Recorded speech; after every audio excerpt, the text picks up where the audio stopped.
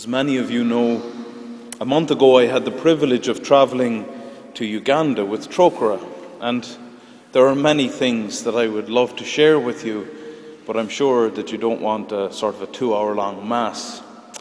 But today I just want to tell you about one particular group that we met during our trip there. The focus of Trokera's work there in Uganda is in the north of the country. One of the main towns in that area is a town called Gulu, and it has a population about the size of Cork, but probably it's no bigger than our town here of Roscommon. We met the Archbishop there of Gulu, the Most Reverend John Baptist Odama, while we were visiting the town. And he is famous for being instrumental in uniting all the churches and the different faith groups in that area, including Muslims and Sikhs, and of course the many different Christian communities, and of course ourselves as Roman Catholics. And he was instrumental in uniting all of these religious groups together in the face of the war that was going on there from 1986 to 2006, which little is known about here in Europe. The Archbishop was highly instrumental in beginning the peace process between the rebels and the government there. And he was also involved then later on as a mediator between the various parties in the peace process when the talks were difficult and at times broke down.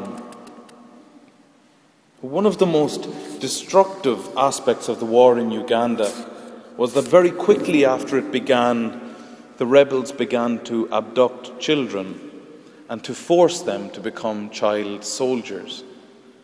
This happened to both young boys and young girls. And one of the horrific ways that the rebels would initiate these young children was by forcing them to return home to their own families and communities, to murder, to rape, and to pillage. And by forcing these young abducted children to do this, the rebels ensured that the children in themselves felt that they could never return home to their families or what was left of their communities. You can imagine how devastating and dehumanizing this was for the children concerned, but also for the communities concerned. In Uganda, many of the dioceses have radio stations, and it's a way for bishops and priests there to preach the gospel out to the far-flung parts of the diocese and parishes and chapels that may not see a priest for 2 or 3 months. And one of the ingenious uses of this church radio system, if you will, is in the areas affected by this abduction of children, where families and community elders were invited to come down to the radio station and to broadcast a welcome out into the bush to these children who had done awful things, horrendous things, had been abducted and forced to do awful things. And the child soldiers very often had little transistor radios, and they would listen to the broadcasts. The message being sent was very clear. Even though you have done the most terrible of things, the most horrendous of crimes, you are still loved and you are welcome to come home. While we were there, we met a group of young people in their 20s, all of whom had been child soldiers, all of whom had made their way home. Their stories were amazing and wonderful, terrible but beautiful. And they had a phrase that they used for when a child would return back to the community after having committed these desperate, horrendous crimes against that community. And the phrase in English we would have for it would be reconciliation without justice.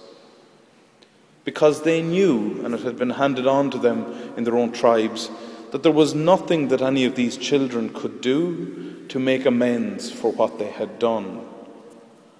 They recovered the traditions of their tribe that had been lost, which acknowledged that horrible things happen in war and that there is no way of putting that right. And so they have a ritual where the offending person, the offending child, is reconciled to the community without justice, because there can be no justice in the situation that the child finds themselves in. Leprosy, as described in the Old Testament, reading from Leviticus today, was known as the living death. This was for two reasons. First, the colour and the pallor of the person who was affected was gone, or it could look jaundiced or green or very white. And then secondly, as we heard in the first reading and in the Gospel, the leper was banished out from the community, sent away until the leprosy might leave them. And in biblical times, having leprosy was seen as a sign of sin, although we really must be careful not to interpret any kind of sickness in this way today.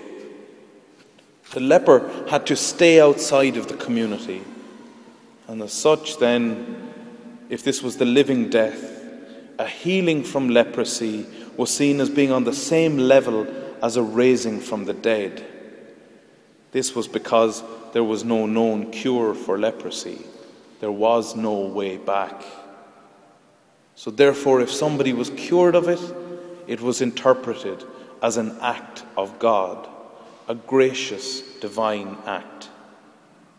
Interestingly, the cure of leprosy allowed the former leper to be admitted back into the community. For Christians, for us, this echoes the action of forgiveness of sin. It is an action that can only be done by God, and it restores the person to full relationship with the community and to God.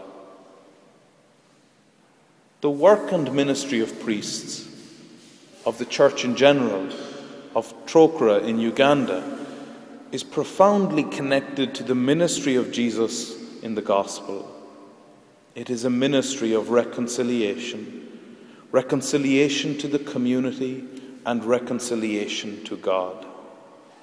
There can be no separation of these two different types of reconciliation. If I am reconciled to God, then I am reconciled to the community. If I am not reconciled to the community, then I cannot be reconciled to God. This profound ministry that priests share in a particular way through the sacrament of confession, is a ministry of God alone. Only God can forgive our sins and restore us to full communion, full relationship again.